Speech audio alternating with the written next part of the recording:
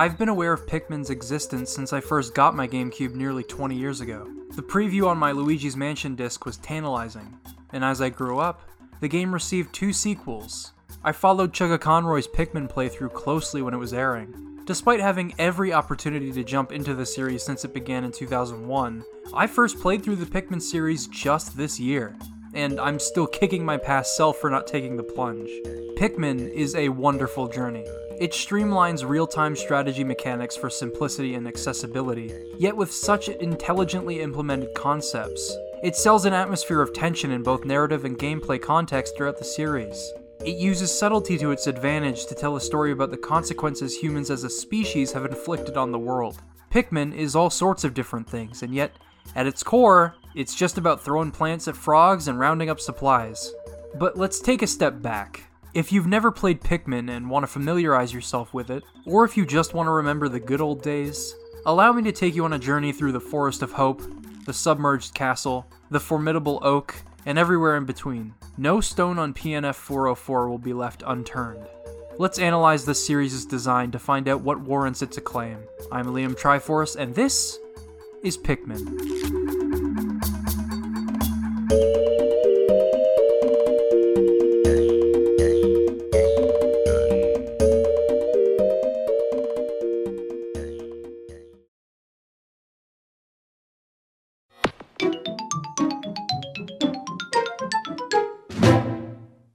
Space World 2000. Nintendo lifts the curtain on their 6th generation console, the GameCube. In the coming months, the system's technical prowess becomes clearer and clearer.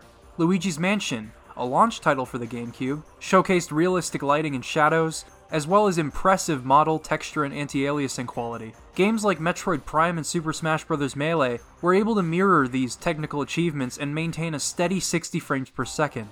The GameCube was capable of producing some high-quality visuals, and pair that with Nintendo's talented developers, and you have a console worth buying. It was even cheaper than both the PS2 and the Xbox, and in retrospect it was at least more powerful than the PS2.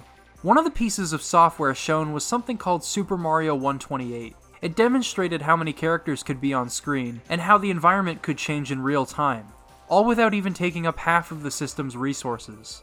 Shigeru Miyamoto would later state that this technology made Pikmin possible.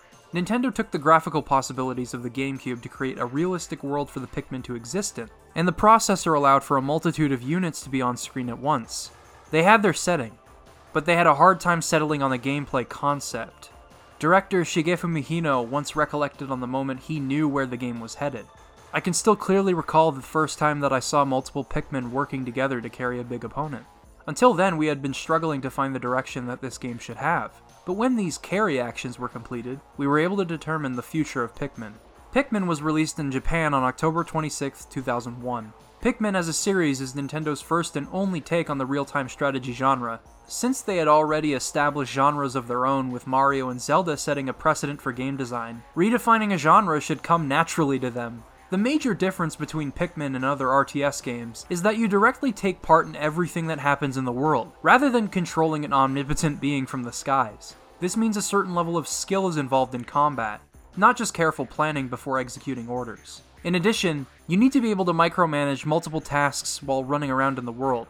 You can't just dart over to your base to fend off enemies. You need to make sure you've got that under control before you venture out into the deeper parts of each level.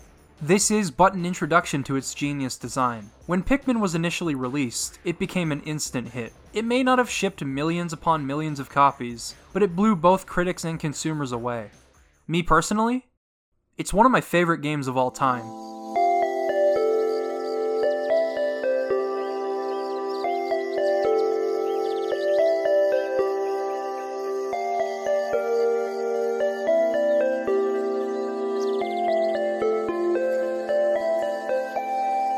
If I were to pitch Pikmin to somebody who has never played it, I would say it is the best game about war that isn't explicitly about war. A game that looks like this conveys the feeling of loss, isolation, and resource management, and it does so beautifully. It is also easily my favorite RTS game, bar none. I know this is all exceptionally high praise, but hear me out. In Pikmin, Captain Olimar crash lands his beloved dolphin on a strange planet that very closely resembles Earth. The stakes are made immediately apparent in this game. Olimar has 30 days to gather his 30 missing ship parts, otherwise his life support systems will fail, and the planet's poisonous oxygen will kill him. This doesn't seem like such a difficult task. Just recover 1 part per day, right? Well, that's where things get tricky. You'll need to balance that with harvesting Pikmin, taking care of enemies, searching the levels, solving puzzles, opening shortcuts for Pikmin to carry items through to maximize efficiency, and killing powerful bosses with specific weaknesses.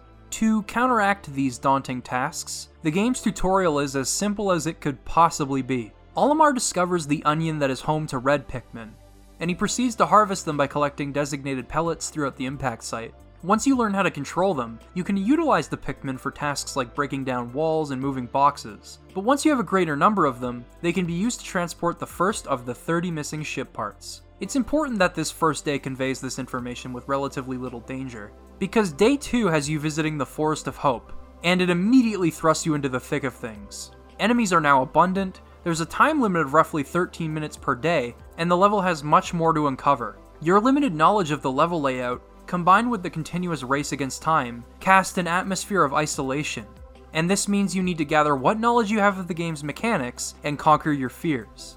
This remains prevalent throughout the entire game, and it's what makes Pikmin special. Let's take a look at how it employs this fear of the unknown. First, each enemy you encounter will have different attributes, attacks, and threats that are immediately apparent to your Pikmin. On top of that, you don't have much of an idea of how to approach them. Should I throw my Pikmin? Should I swarm the enemy with the C-stick? Well, the only way to find out is by engaging the enemy. Again, conquering your fear of the unknown is what it's all about. Small Bulborbs aren't a huge threat and can even be killed by throwing a Pikmin directly on top of them, which is also the case for other small enemies. And the regular-sized Bulborbs act in primarily the same way, but they aren't as easily aggroed. What they can do is eat more Pikmin at once, so sneaking up on it is encouraged. Bulborbs may be common throughout the Forest of Hope, but they're used sparingly throughout the rest of the game, and this is done for a reason. The Forest Navel introduces you to several scarier enemy types with attributes that you can only become aware of by directly confronting them. For example, Blowhogs shoot fire if anything gets up in its grill, and in the event of that happening, you'd better be able to save the Pikmin that catch fire. This is where it becomes apparent that the red Pikmin can withstand fire, and thus you can choose to have a group of them by your side as you traverse the Blowhog-heavy areas of the level. This is but one way Pikmin shows you how your troops will react to the enemies, and you can now apply this knowledge to deal with tough situations accordingly. Other times, you'll need to have a group of blue Pikmin handy to navigate pools of water and deal with water-based enemies. Yellow Pikmin are handy in blowing up rock walls, reaching high objects, and attacking tall or airborne enemies. Getting to know your units through practical application is something I wish more RTS games did. It really sells the feeling of being alone on this planet, slowly learning about the creatures around you. Most games in this genre inform you of your unit's capabilities from the get-go, so you're able to strategize from the beginning of a mission. But Pikmin is a simple enough game that it can give you the satisfaction of learning on the fly. By working your way through hordes of enemies, you just might discover a boss enemy guarding one of your ship parts. If you're resourceful enough to get to this point, then chances are you've at least been able to observe an enemy's strengths and weaknesses. I mean, to even encounter a boss, you have to have traveled to the Forest Navel, since both entrances to boss battles in the Forest of Hope are surrounded by water. And in the Forest Navel, you encounter enemies that force you to observe before attacking. Now this is what we call an invisible tutorial. I know Game Maker's Toolkit coined this term already, but this is one of my favorite things in game design. Learning about the game when you're not even conscious to the fact that you're learning about the game. From this point onward, I would be patient with my enemy, learn its patterns. Then I would strike when I saw an opening. For example, the Armored Cannon Beetle. This was the first boss I encountered on my initial playthrough, and just like the rest of the game, it's about conquering your fears. This thing shoots boulders out of its blowhole, and this can be a danger to lingering Pikmin. However, it sucks in air before that happens, so that's your opening. You need to throw your Pikmin in there before it shoots a boulder. This could cost some Pikmin their lives if you're not careful, but if done correctly, you'll be able to wail on it. The risk is scary, but it's necessary if you want to repair your ship. Not to mention, if you lose a great number of Pikmin in battle, you can always carry the carcass to whichever onion you like and create more Pikmin. Staying on top of your Pikmin population is also as important as acquainting yourself with the levels. Even if you're confident you have enough Pikmin to make up for potential losses, you have no way of knowing what will happen in the future. In the event that a large group of Pikmin die, you'll have more to fall back on. So, on top of exploring for parts and clearing levels of enemies, you'll need to gather more pellets and enemy carcasses. The multitasking that this requires in order to complete the game in under 30 days is what will finally allow you to get good at Pikmin. All of this, whether you are aware of it or not, is connected. It's up to you to take action and balance your tasks so you can efficiently repair your ship. And I love it. I love how this game forces me to face my fears. Of course, recovering parts haphazardly will cause you to become scatterbrained. This is where the genius level design of Pikmin comes into play.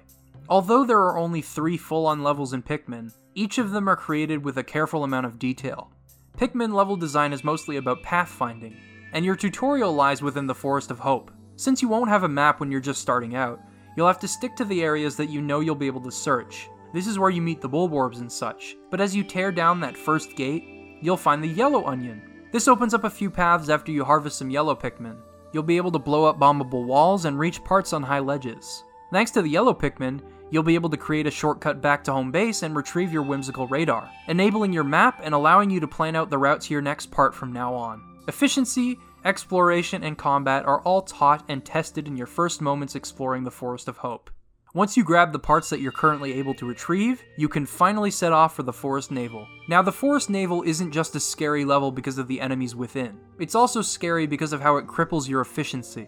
Pikmin need to take a long path to get parts back to the Dolphin, so in the meantime you need to scout for bomb rocks to open shortcuts. Doing so cuts down on the time you could be using to explore for parts, so you need to be careful. So if you decide to spend the day harvesting blue Pikmin and then you head back to the Forest of Hope, not only will you be more comfortable, you'll be able to explore every corner of the level in any way you like.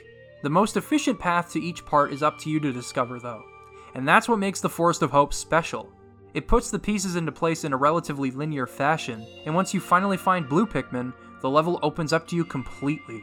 You'll be able to cross through the water and build a bridge back to base, for example. To be fair, the entire game is available to you once you have all 3 types of Pikmin, but the Forest of Hope is way more manageable at this stage. It provides a great challenge with its myriad of tasks and enemies to fight, but it's also easy to wrap your head around. The Forest Navel is the opposite. It's a massive level shrouded in darkness with various shortcuts that you have to set up yourself. Making your way through its various enemies in order to retrieve everything is no small feat, and it focuses heavily on conquering your fears. The parts that lie across the field of blowhogs are especially tricky to retrieve, as you need to make sure that your Pikmin have a path. I always saw 2 options here. Either clear out all the blowhogs to both raise your population and clear a path later on, or save time by escorting the Pikmin carefully through an active field of them. Even then, that pulls you away from other tasks that you could be tending to in the meantime. But it's faster in the moment. It's up to you to seek out your priorities. And I love that. There are also more complex solutions to problems here that you have to figure out. The one moment that always comes to mind is the portion that requires using all 3 Pikmin types in tandem to retrieve a gem that sits atop a ledge. It'll take some time to work this out, and you also need to be wary of the fire geysers in the ground whilst navigating this area. It's another portion that requires your full attention, and can't be balanced between other tasks. This is where planning becomes important. You need to prioritize which parts you need most, and which parts you can grab in the least amount of time, over the ones that might be tricky. That day limit is still looming over you after all. However, there may be some close and tantalizing parts that you can retrieve while you allow a group of Pikmin to carry another part back. That's just waiting to be picked up. The whimsical radar is great at allowing the player to pathfind ahead of time, but most of the time these parts lie in the areas of the level you've never explored. This creates fear of the unknown once more, and this isolation can only be conquered by trailblazing yourself. The fear of the unknown comes to a head in the Forest Navel when you bust down this wall and encounter beady longlegs. I can't say I was expecting this thing to fall from the sky when I walked into this sand pit, and figuring out how to deal with this thing on the fly is frightening. But hey, that's what Pikmin is all about.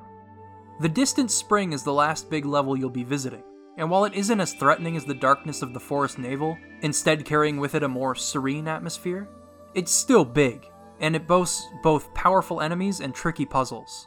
The Distant Spring quickly became my favorite level because of how challenging it is to navigate and manage without spreading yourself too thin.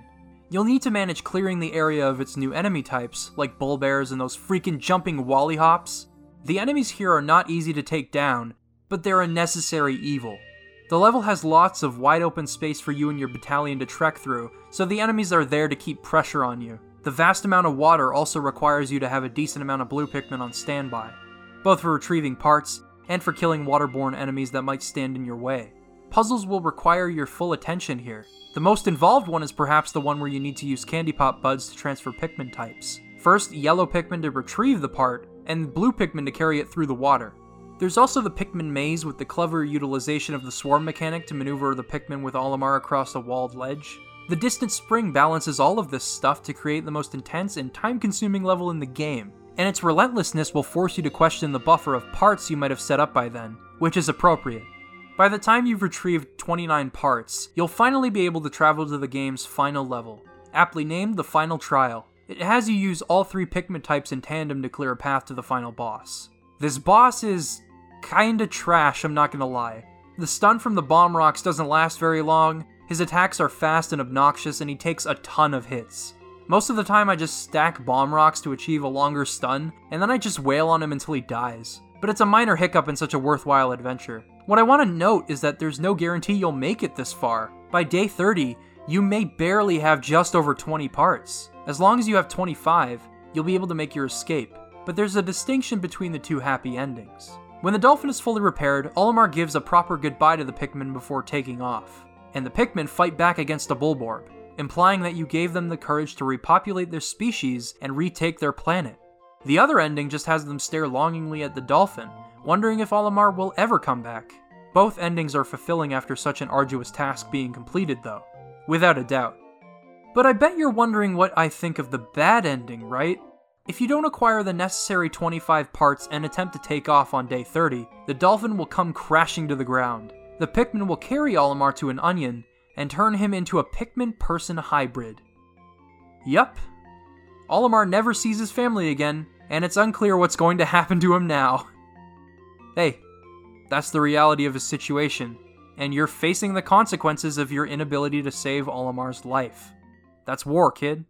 Yeah, that's definitely what made Pikmin stand out to me as an interpretation of war. Its attention to detail and its setting and overall context. The more I played, the more I began to connect with what was happening. It's a desolate Earth completely void of human life. All that's left are deformed remnants of what were once creatures that roamed the Earth we used to know. And Pikmin. All the Pikmin had known before Olimar arrived was danger. As Olimar, it's your job to rebuild their population from scratch, and allow them to make whatever's left of this planet a better place to call home. What I find most compelling about the Pikmin is their willingness to follow Olimar no matter what. They aren't just following him mindlessly, they're following him in the hopes that they could repopulate their species. They're aware of the danger that they're facing, but because they have a leader, they just might have a chance. A song called Ai no Uta, or Song of Love, was released in conjunction with the game by the virtual band Strawberry Flower. Think gorillas, but made up entirely of Pikmin. It became identifiable in Japan, and everyone there knew the lyrics from the Pikmin commercials on TV. The song not only sold more copies of the game there, it also outsold the game in Japan altogether. It's a lovely song, and its existence is justified. The song sheds light on the game's overarching theme, and further connects you with the ideals of the Pikmin themselves. I talked about the Pikmin's willingness to follow you in their dire circumstances, right?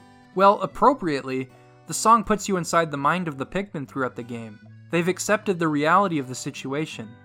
This last verse is heartbreaking. We'll fight, be silent, and follow you, but we won't ask you to love us.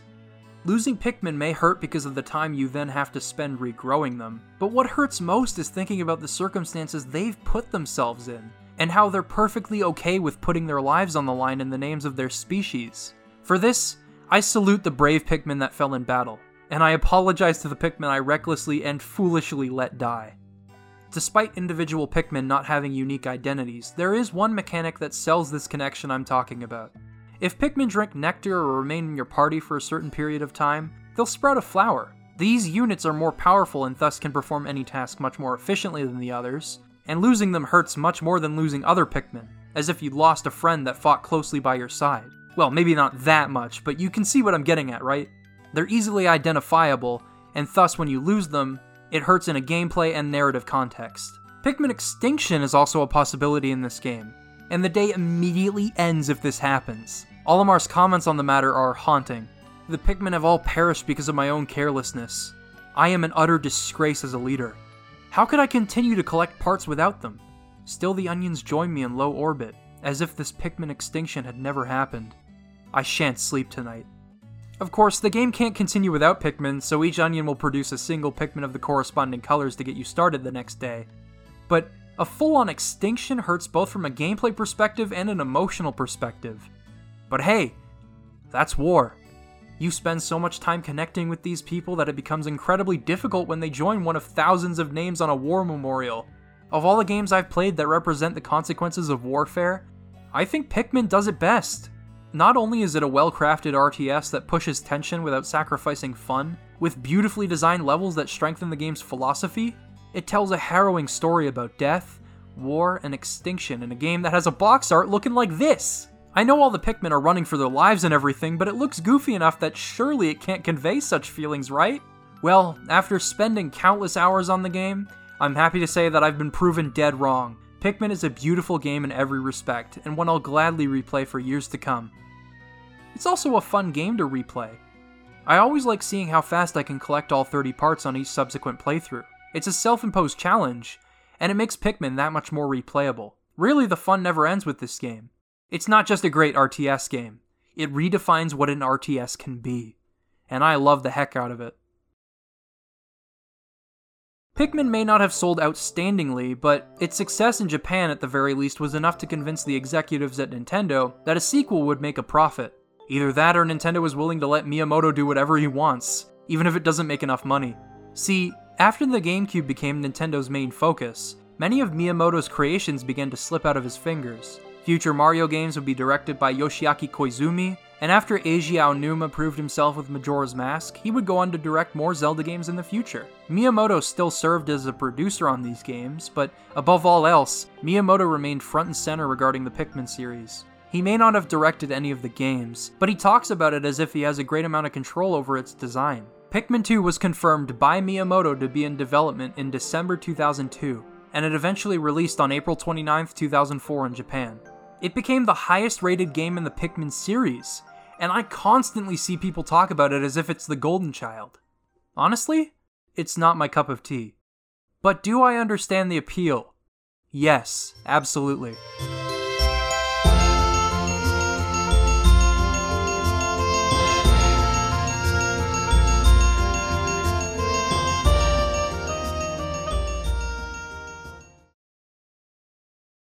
Pikmin 2 largely deviates from the first game's established rules. There's no 30-day time limit, and there are procedurally generated caves containing treasure for you to collect. Once you have at least 10,000 Pokos, you can go back to your home planet. That's only half of the possible treasure for you to collect though, and because of this, it seems as if Pikmin 2 is designed to allow anyone to get into it. It's not about forcing yourself to face your fears and race against time to repair your ship. You can take as much time as you like collecting treasure here. I was justified in thinking this game was more accessible at first, and yet, I believe I was wrong. Pikmin 2 will turn you into a goddamn Pikmin master. Pikmin blood will be coursing through your veins. You'll be seeing their beady little eyes as you try to sleep at night. And then, just as you're about to doze off, you'll see the Wraith.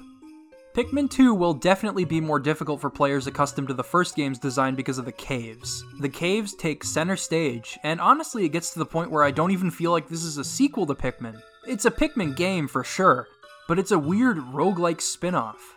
I'm getting ahead of myself though. Let's break down Pikmin 2 and see why I think it's an incredible, yet highly flawed game. So, Pikmin 2 drops you in the middle of a snowy field and teaches you about the core mechanics of Pikmin once more. It takes a lot longer than it did in the first game because for some reason, the dolphin talks to you. Some of the dolphin's dialogue can be entertaining, but it's mostly an intrusive method of relaying information to you. One of the primary things the game wants you to become accustomed to is controlling two characters at once. On this voyage, Olimar is joined by a rookie adventurer named Louis. Controlling these two characters in tandem means taking on more tasks at once. There are a few instances where the game requires you to use both captains, and most of these inclusions feel arbitrary at best, as all they really do is waste time. For example, lifting one captain up from a secondary path so they can transfer the Pikmin to you. It's not fun and interesting in any way, it just takes more time out of your day. What makes this mechanic work best is the ingenuity it requires of the player. Since there are very few specifically stated uses for the two captains, it's your job to figure out what will create efficiency. For example, using two groups to carry out two big tasks at once, splitting up in a cave to explore both corners. These aren't things the game tells you to do, you just have to figure them out on your own. For such an overbearing tutorial, I'm happy that they didn't go over the possibilities for the two captains working together. This is one of the only mechanics that I feel genuinely evolves on the first game's established formula. As the timer is ticking down above ground, you can feel comfortable in knowing that you have a second captain to manage the workload. The removal of the 30-day time limit does take a lot of the urgency out of the above ground activities though. Even if you don't have enough time in the day to harvest some chunky pellets, create some sprays out of berries, or bring back a treasure, they'll still be waiting for you in the morning. You can take your sweet time doing whatever you like in this game and you won't ever be punished for it. Caves don't even have a time limit, but there's a trade-off there that we'll discuss soon. The point is, Pikmin 2 lacks urgency. Some have said that the day limit was removed due to criticism, but in actuality, it was for design reasons. Takashi Tezuka and Shigefumi Hino have both said that the day limit was removed to encourage collecting treasure, which is a stance that is very believable if you've ever played Pikmin 2. The game is all about collecting treasure.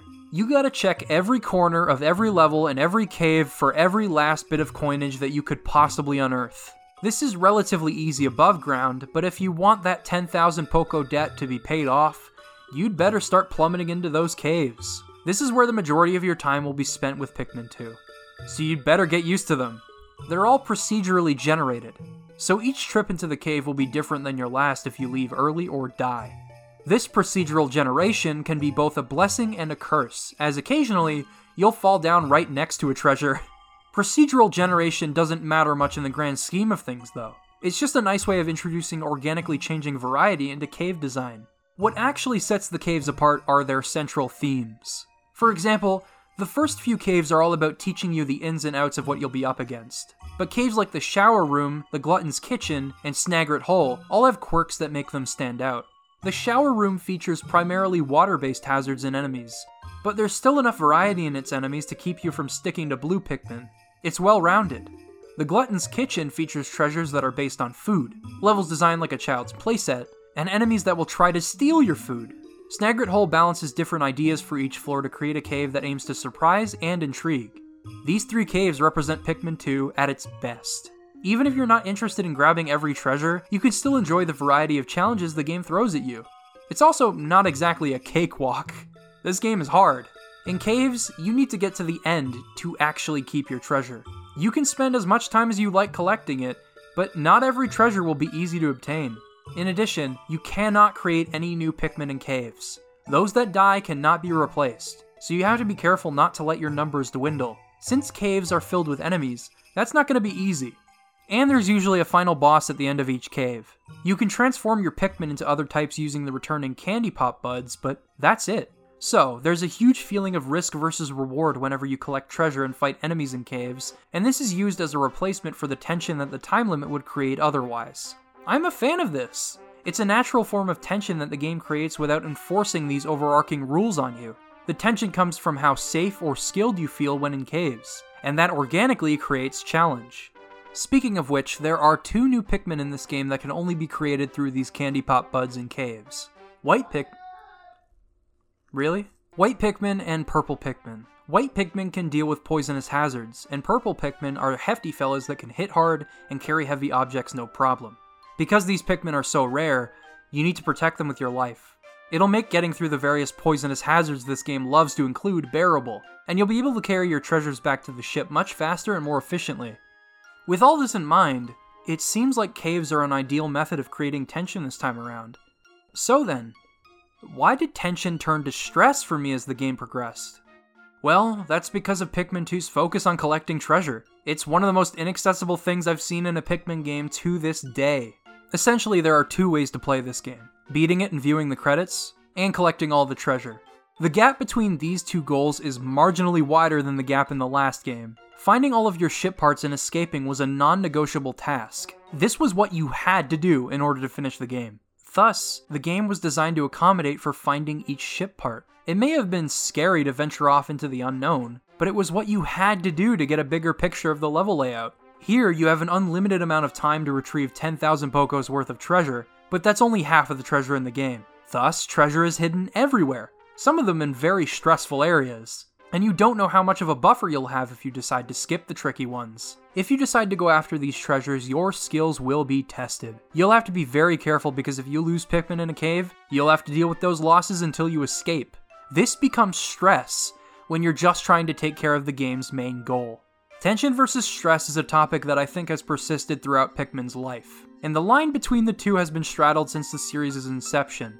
The first game only crossed over into stress if you were incapable of catching up after falling behind on ship parts. Hypothetically, every part could be collected in under 10 days with enough practice, so it's all about planning and knowledge. And I've already discussed how the game lays out the foundation for a successful run. In Pikmin 2, caves can be an absolute detriment to player morale. If you're just in the cave to meet your quota, losing Pikmin will just cost you your ability to manage more tasks. In fact, some treasures may not even be possible to carry back after a certain point, because you won't have enough Pikmin. The game is asking a lot of the player. It's asking them to prevent Pikmin deaths almost flawlessly and grab everything to learn the most about enemies and cave structure. Plus, it's a crapshoot as to whether or not you'll have enough money by the end of the bare minimum goal. In that sense, playing Pikmin 2 like a completionist is pretty much the only way to fully enjoy this game. By throwing yourself into more battles and gathering more treasure, you'll be learning more about how the game works and what challenges you need to prepare yourself for. By spending more time harvesting Pikmin, you'll be able to make up for potential losses. Pikmin 2 is asking a lot of the player this way, and it feels highly unbalanced depending on player preference. It doesn't help that caves can get really repetitive after a while. Even when I decided to go all in and collect every treasure in order to get the most out of the game, a lot of the caves felt the same. This shouldn't be the case though. Procedural generation exists, so that should be enough to keep things fresh, right? Well, artificially masking a lack of variety in a cave with RNG is pretty lame. The Citadel of Spiders has a ton of bugs, and the Frontier Cavern has a lot of bulborbs. Using different enemies is not enough, and no matter how I decided to play the game, I'd get bored. Speaking of which, some caves decide to include useful upgrades for your suit. That's good, but there's no way of knowing which ones contain said upgrades. So if you're just trying to get an extra kick while paying off the initial debt, oh well, you have to guess where the upgrades lie. Again, the game really wants you to check every cave and gather every bit of treasure. I don't mean to sound like a broken record, but that's why I can't get into Pikmin 2, and I know I'm not going to be alone on that front. It's a great game, but it's such a massive time sink, and the energy it asks you to exert proved to be too much for me. However, if you can get behind its focus on treasure, Pikmin 2 might become one of your favorite games. That divide bothers me though. I wish there was some aspect of this game that balanced both playstyles. Something that provided the organic tension of caves, while also hiding treasure in clever places. These two elements working in tandem. On a surface level, it's scary yet fun, but the more you put into it, the more fun you have. Oh, wait. I just described the submerged castle. This is easily the best cave in Pikmin 2. And it's only 5 floors.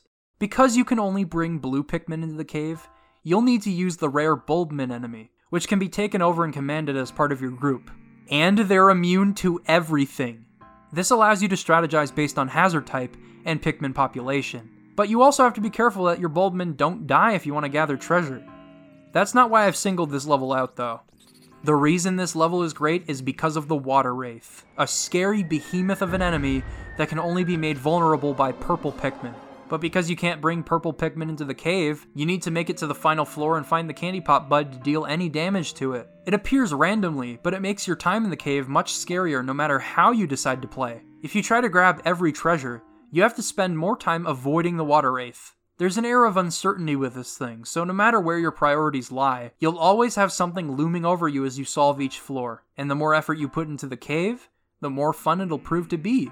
It actually encourages you to search every corner, because it's simply fun to do so. I wish there were more caves that put a new challenge in place and asked you to solve it on the fly. Better yet, I wish there were caves that balanced Pikmin 2's very different, yet distinct playstyles. And that's why the submerged castle was worth discovering. Indeed, Pikmin 2 needed to find that balance. The last handful of caves that show up after the game's initial 10,000 Poco debt is paid off are very clearly designed for completionists. The Dream Den, for example, is an endurance test. There are a plethora of difficult floors to survive, and keeping your Pikmin alive throughout the entire thing is a ridiculous task if you want every treasure. But maybe it's just because I'm not putting the time in. Maybe it's because this game just isn't for me, right? I don't know, I don't buy that. Pikmin 2 had everything it needed to balance completionism and finishism. Is that a word? You get the idea. Perhaps cooperative multiplayer between Olimar and Louie would have made things more manageable. It may have even been enough to convince me of collecting all the treasure. Thankfully, I was able to find out what this would have been like in the game's cooperative multiplayer mode. The levels designed for this mode aren't great, but my philosophy stands. Dividing the workload between 2 players and communicating during combat is a ton of fun. I can only imagine what the main game would have been like with co-op. Supposedly, it almost had co-op, but it was dropped because it caused problems with the game's core design. Tezuka and Hino didn't specify what these problems were, but I suspect they thought micromanagement would have been much easier, thus destroying tension in certain levels. However, I believe that every problem has a solution, especially in game design. Something that seems impossible can be solved with enough thought. That's how Super Mario 64's full analog control and camera system were created. And hey, Miyamoto wasn't done with taking on design challenges after that game. Back when the sequel to Super Mario 64 was going to be called Super Mario 64 2, Shigeru Miyamoto discussed implementing 4-player cooperative multiplayer. He said, each screen would need to be very small, and we would have to implement new camera work. But it's these sort of problems that I like to tackle. Because of all this, I believe Pikmin 2 could have worked with a cooperative feature, and the game would have benefited from it. Imagine coordinating Pikmin harvesting in the overworld with a friend, or having them grab specific Pikmin from the onion for a job, and bringing them to you as you clear the enemies out from that area. These are things you can do in single player, but the micromanagement between Olimar and Louie would be a lot less cumbersome, and way more fun. Imagine breaking off in caves to explore different portions, and bringing back treasures in pairs. I think the only hole in this would be boss design.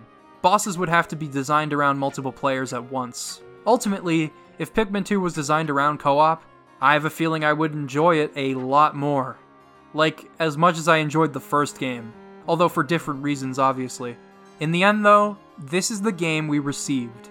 It's a great game if you can get behind its core philosophy, but the tension tips over into stress when you're just trying to finish it. It's not for everyone, and that's what makes it flawed. I would love to see a spiritual successor that fine-tunes the philosophy of this game, but perhaps it's best to just move on. If Pikmin 2 was any indication, doing something different with each Pikmin game just might be the best course of action.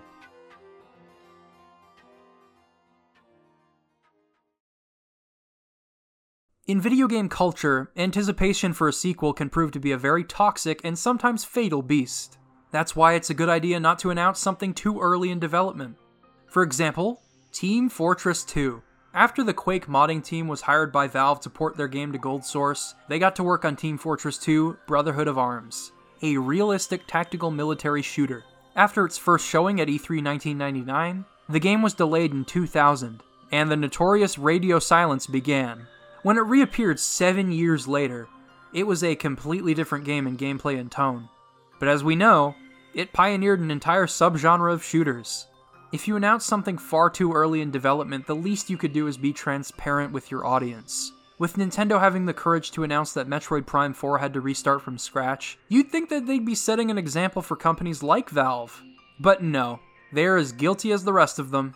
After Pikmin 2 was released, there was a 3-year drought of information on a new Pikmin game. Both games sold passably worldwide considering the GameCube's install base and the niche audience for the games themselves. But even with that notion, there was no guarantee the series would continue. Nintendo will release its Marios and Zeldas as the years go by, as they are both critical and commercial juggernauts, in addition to being recognizable franchises. But Pikmin? Not exactly. It enjoyed success in Japan at the very least, but less so in Western territories. Fans didn't know what the future held for Captain Olimar and the Pikmin. Then, the radio silence would be broken by who else but Miyamoto in 2007, in an interview with IGN. I certainly don't think we've seen the last of Pikmin. I definitely would like to do something with them, and I think the Wii interface in particular is very well suited to that franchise. Sure enough, a new Pikmin game was confirmed at E3 2008 for the Nintendo Wii. Yeah, that didn't last, did it?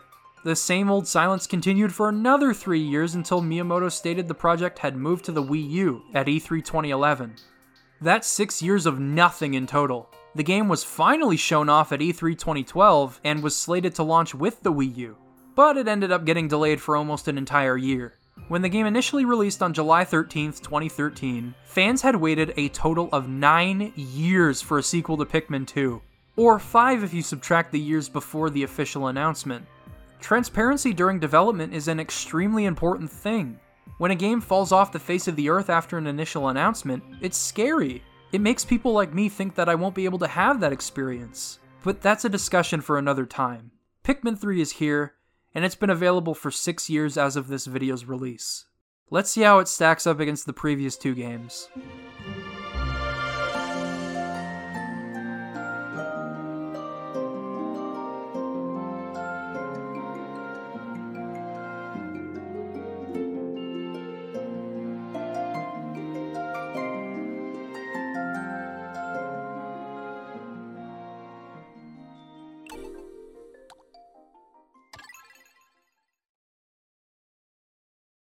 Man, I can immediately shower praise on Pikmin 3's overall astounding presentation. They spent a lot of time creating this game's overall look and feel. Finally, the game is using live instruments for its soundtrack. Thankfully, Super Mario Galaxy made orchestral scores the standard for first-party Nintendo games, and it's paid tremendous dividends. The compositions breathe so much life into every level. For example, the Garden of Hope's welcoming overture.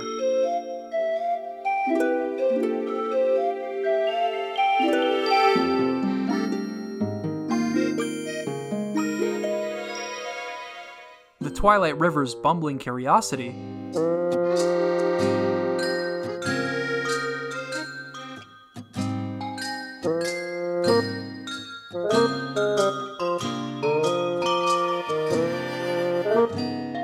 the distant tundra's chilling instrumentals that simultaneously call to adventure,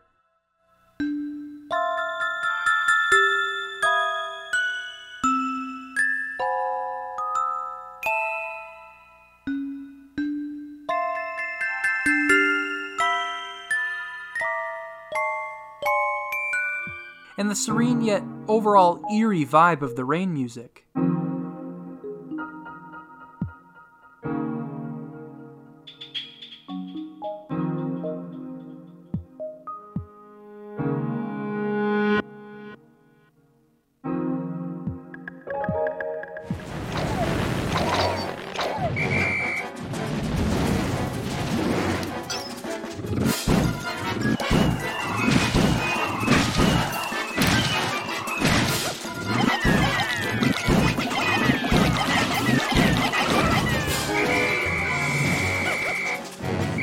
It's all incredibly well done, and overdue for a Pikmin game.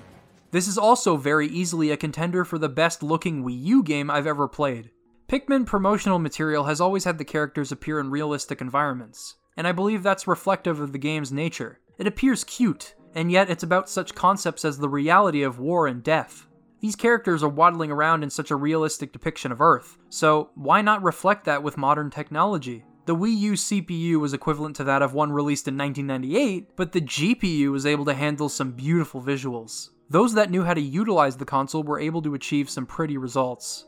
Unfortunately, only Nintendo knew how to use their weirdly bottlenecked console, so games like Mario Kart 8 and Breath of the Wild would be the best examples outside of Pikmin 3. But both have compromises. Mario Kart 8 has the player blazing past most of its visual assets, so you don't have much time to take them in. You only get a small sample of what work went into each level's art direction. Breath of the Wild gives you this time, but it's highly stylized. Pikmin 3 places characters up close and personal with the planet, and as such it's important to create detailed textures and a proper lighting engine to make the world come to life. Miyamoto said in an interview that the HD graphics of the console would suit Pikmin well, and he was very much right about that. It sells the setting of the game quite well. Although we are unfortunately lacking the ingenious product placement of Pikmin 2 that convinced me of the world once being lived in, the game has taken subtle steps to convince me that the world was once lived in by us, and that it has a climate and ecosystem. For starters, the new pilots from Kopai have dubbed this planet PNF 404, and the geography for one of its continents seems to at least partially reflect Australia. But it goes further than that. The continent fused with Australia is Antarctica, according to what scientists predict the Earth will look like 250 million years from now. It's a small detail, but it sells the setting of Pikmin 3. And considering what this game is about, it relays a scary environmental message. The 3 travelers from planet Kopai, named Alf, Brittany, and Charlie, are headed for PNF 404 in order to cure Kopai's famine. In their travels, they accidentally crash land on the planet and become separated. The tutorial then has you switching between the travelers as you learn how to play, in one of the cutest tutorial sequences I've seen in the game. It teaches you how to control the Pikmin and deal with different situations, while some goofy antics unfold. Not exactly an invisible tutorial, but one that doesn't treat you like an idiot, and entertains you. This is where the miscellaneous tweaks to combat become apparent if you've played the first 2 games. Unfortunately, the useful swarm mechanic has been replaced by a charge mechanic that appears when locking onto enemies. This isn't nearly as free-form, but enemies are also designed around this move. In fact, a lot of tweaks to combat have been for the best. Enemies now react more dynamically to Pikmin attacking them thanks to improved artificial intelligence. Speaking of which, the Pikmin themselves are smarter and more self-reliant. In the original game, there were times when I'd disband my Pikmin and some of them would do their own thing. This could lead to them tumbling into nearby water or attacking nearby Bulborbs and endangering themselves. Pikmin 2 alleviated the issues artificial intelligence faced, but not to the extent Pikmin 3 does. Speaking of the Pikmin, there are 2 new types this time around. Rock Pikmin and Winged Pikmin. That's right, we've evolved past colors. But they've put an emphasis on their types for a reason. That's because Pikmin 3 is all about critical thinking. It's about solving complex puzzles to gather resources and thinking on the fly, knowing which Pikmin to use when, and combining their efforts depending on the situation. A lot of the levels in this game focus on large puzzles that often reward you with either narrative progression or food for your explorers. For example, one of your goals might be to build a bridge connecting from both sides of a river by controlling 2 explorers at once. This puzzle in particular is where you learn how to use yellow Pikmin, which were repurposed in Pikmin 2 to be resistant to electricity. Brittany uses yellow Pikmin to solve a cave and escape into her side of the tundra, while Alf scours the rest of the area for parts and food. After solving both areas, you'll finally be reunited and you can reach new areas together. Pikmin 3 is really good at keeping you consistently engaged when progressing through levels or recovering fruit, dividing Pikmin and exploring evenly so you can fetch a fruit lying across weighted platforms, controlling 1 explorer in the water and 2 on different platforms in an effort to build bridges and gather food in one seamless puzzle. Pikmin 3's focus on great level and puzzle design is what makes it such a stellar and unique RTS. And thanks to the Wii U gamepad, navigating each level and locating your units is a breeze. All it takes is a glance at the gamepad to keep track of everything, a swipe of the touchscreen to quickly scan the area. It all comes together to create something fantastic. The bosses haven't been overlooked either. A significant portion of this game's development time must have gone into creating bosses of an equivalent level of engagement. The first boss you fight is a giant scorpion with a crystalline shell protecting it. You'll need to break through its armor with rock Pikmin and deal damage while making sure your Pikmin don't get scooped up and eaten. It tests your knowledge of puzzle solving and combat in the heat of the moment. This is what the bosses are best at. In the fight with the Scornet Maestro, you have to create openings in its swarm. Otherwise your Pikmin will be scooped up and you'll have to free them.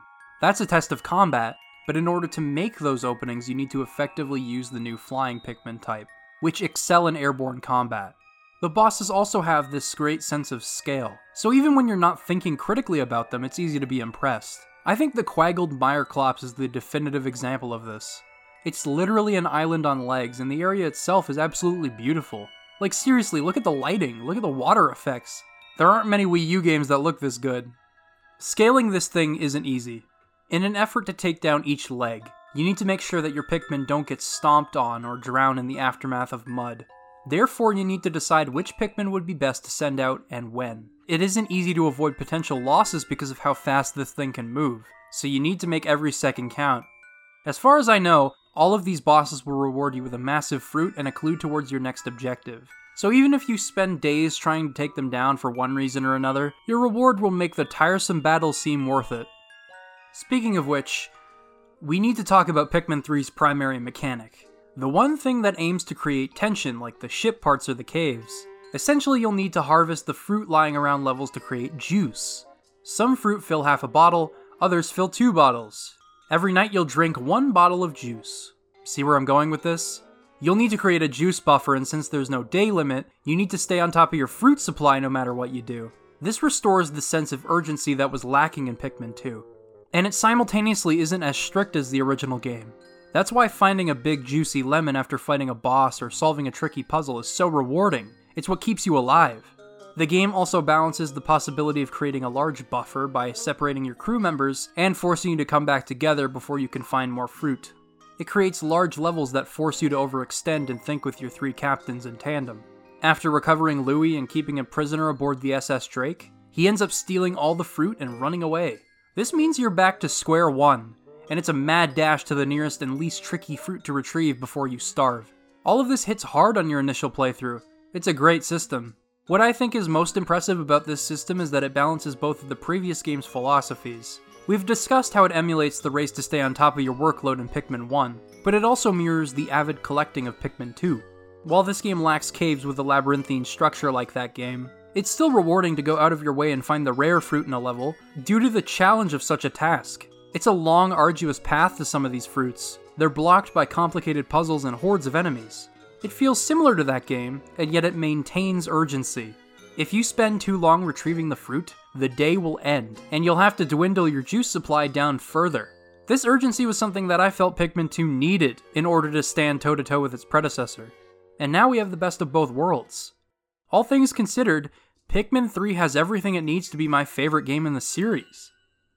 So why isn't it then? Well, I find that its resource management system doesn't hit nearly as hard on subsequent playthroughs.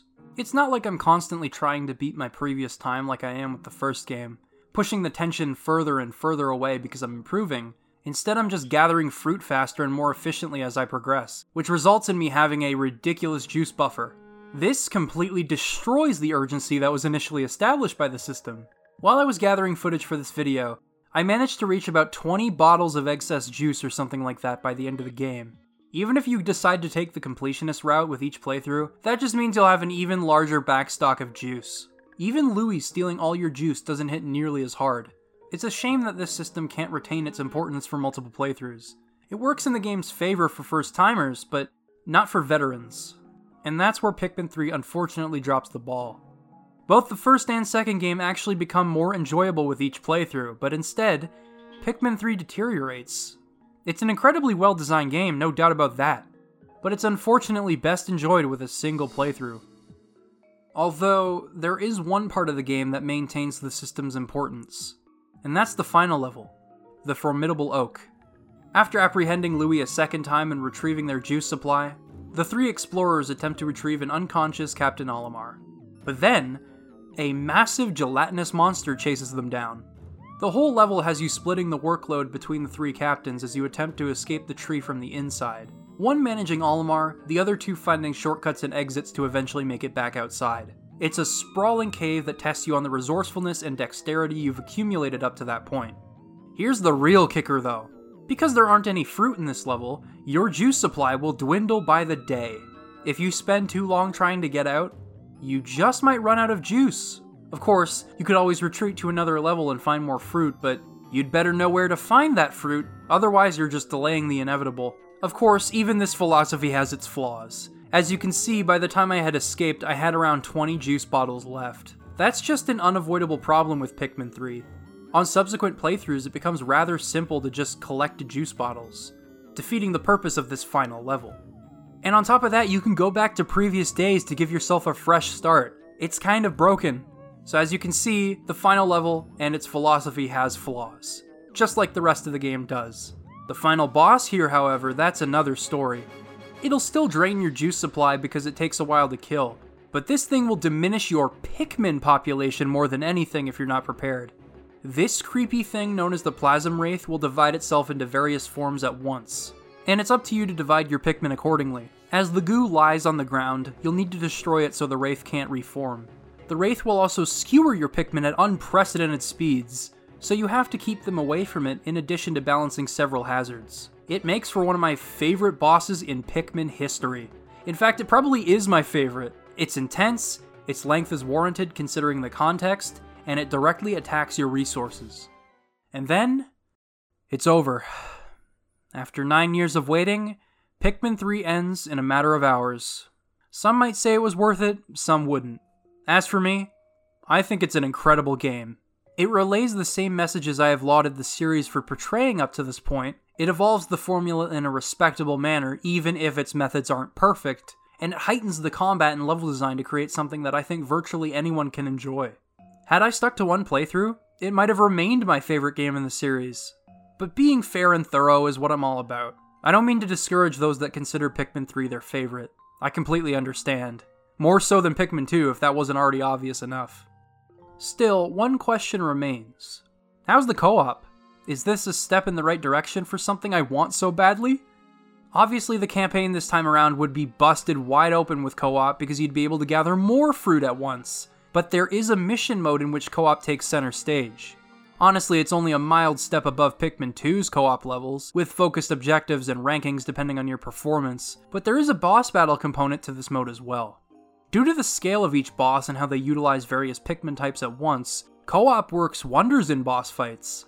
Since Nintendo is capable of designing boss fights that compensate for multiple players, I have no doubt that a primary game mechanic could be designed around multiple players too. Something that drives tension without breaking the game's design. Man, I really want this to happen. I would kill for a co-op Pikmin game. Anyway, while the mission mode may be fairly unremarkable, the versus mode is the opposite.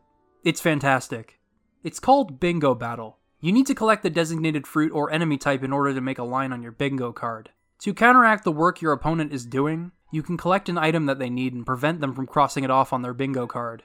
It's a mad dash for each item, and things can get hectic very quickly. Especially if you both end up looking for the same thing.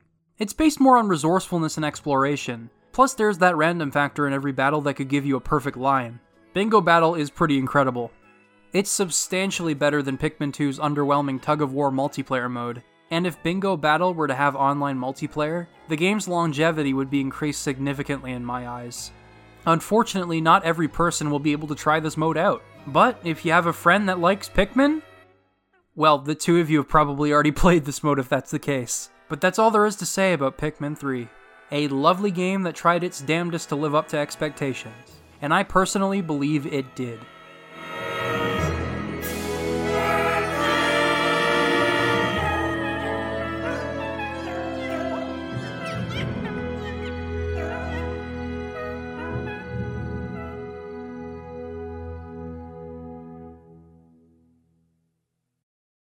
But what's next for Pikmin? Well, remember when I was talking about vaporware and the importance of transparency from developers? And that whole 9-year gap between Pikmin 2 and Pikmin 3? Yeah, we're living through that again. And it's much worse now.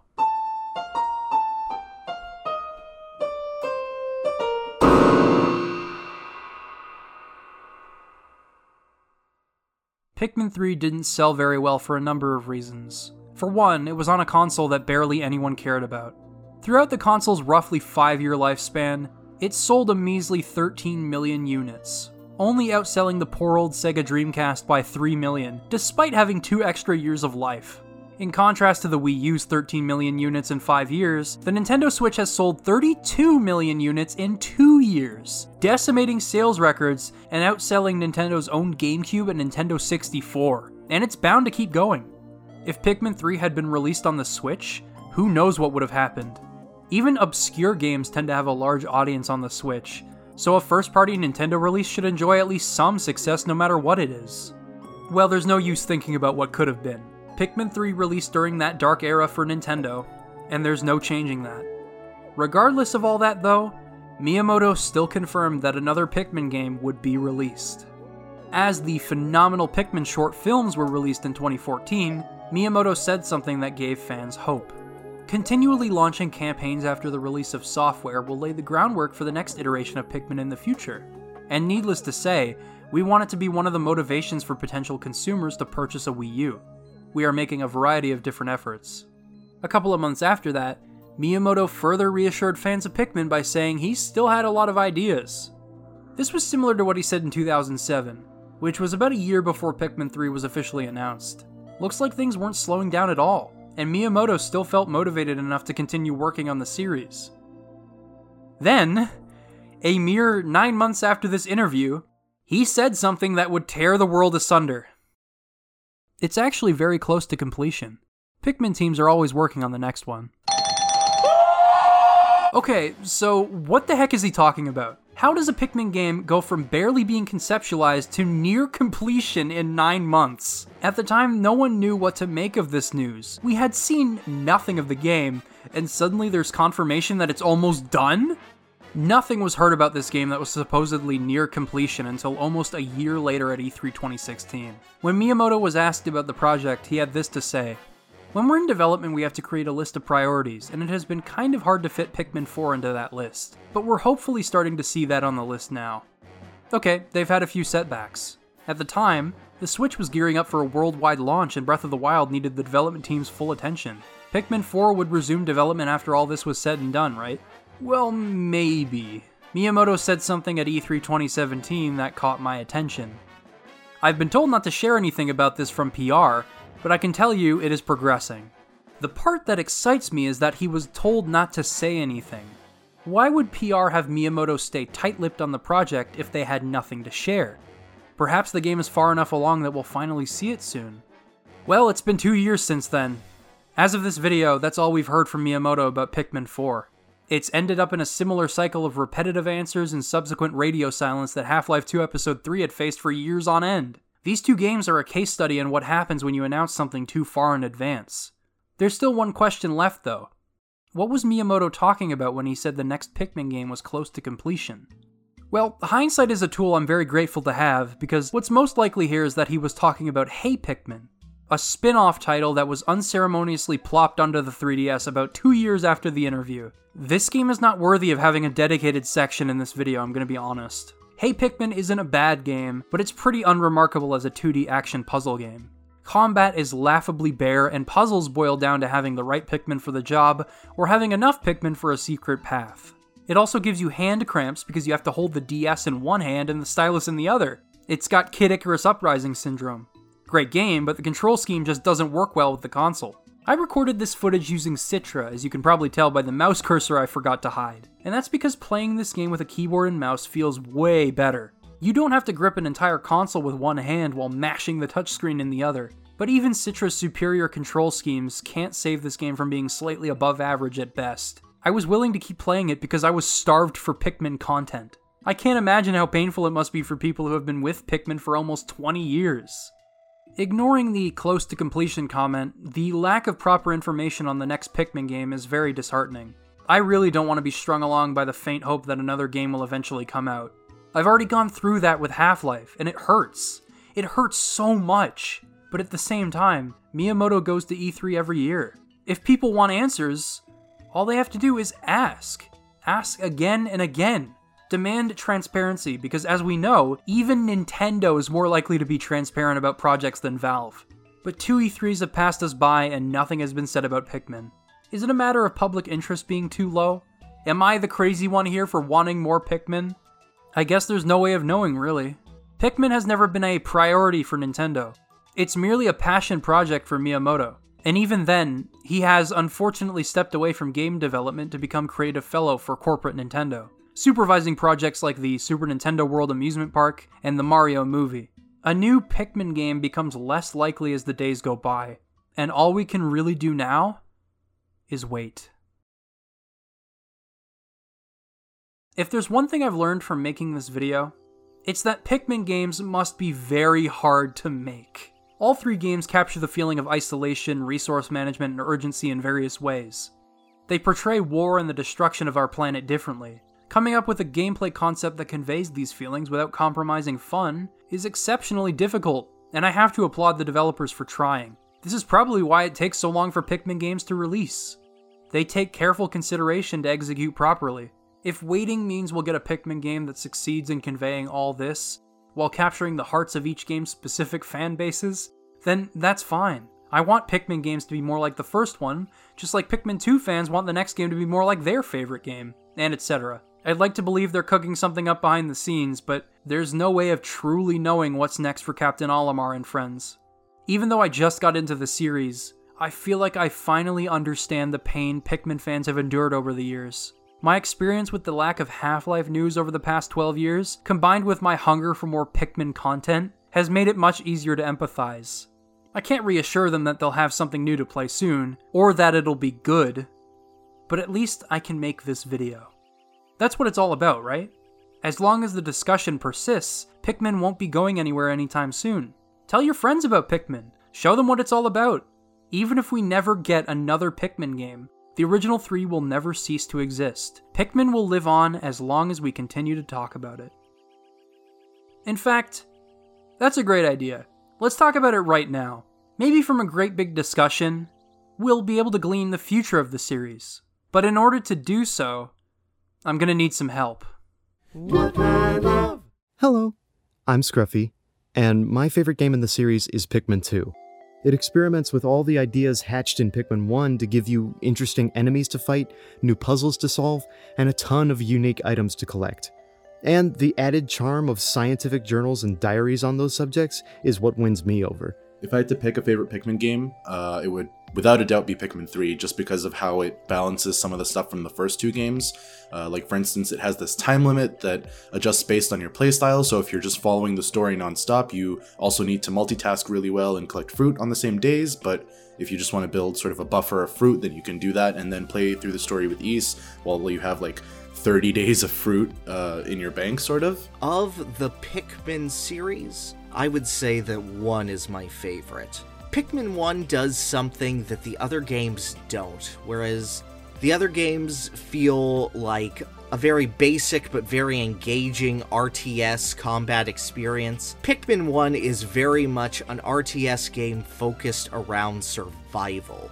There's this sort of bleak atmosphere around Olimar and his quest to restore his ship to power before his time limit runs out. And that makes every day and every action all the more meaningful. You have some of these caves where it's just like you just don't know what to expect. You have caves like the Submerged Castle, or there's one where it's literally just a boss rush of every boss in the game, and you don't know that when you go in, so you just go in and then you're just fighting a boss, and you're like, oh. Pikmin's known for having some anxiety-inducing gameplay, but Pikmin 3 never made me feel that way. It's a wonderfully charming game that I often go back to replay. The thing that keeps me coming back to Pikmin has always been its world. I've always been in love with the setting of the game being our own world, but from a microscopic view. It channels that whimsical, childlike perspective of the world where adventures can happen right in one's backyard. In fact, when I was in elementary school, my friends and I would play Pikmin at recess and explore the playground while role-playing our own Pikmin campaign. The world of Pikmin is so interesting and vibrant and weird, to the point where I'd thoroughly like to explore every aspect of the game. Each environment is well crafted, all the creatures are unique, and under the threat of a time limit, such as needing to find fruit before you starve, or fixing your ship before you run out of oxygen, I think that's a hindrance to exploration. And so, as someone who really likes to explore games and see all they have to offer, I'd say Pikmin 2 is my favorite Pikmin game. Also, I love the Piklopedia's music.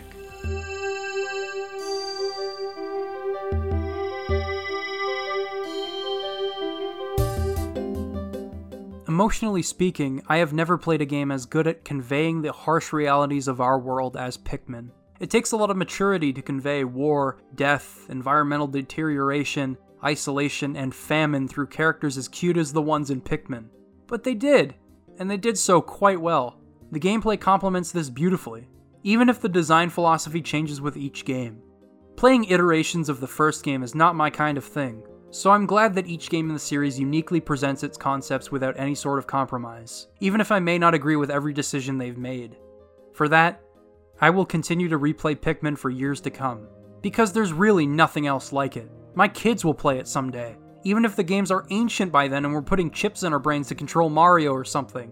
All I know is, Pikmin is worthy of anyone's time. People may look to other games for examinations of war and isolation, but don't worry, Pikmin's got you covered. And with that, I've been Liam Triforce, and I'd like to thank you for watching.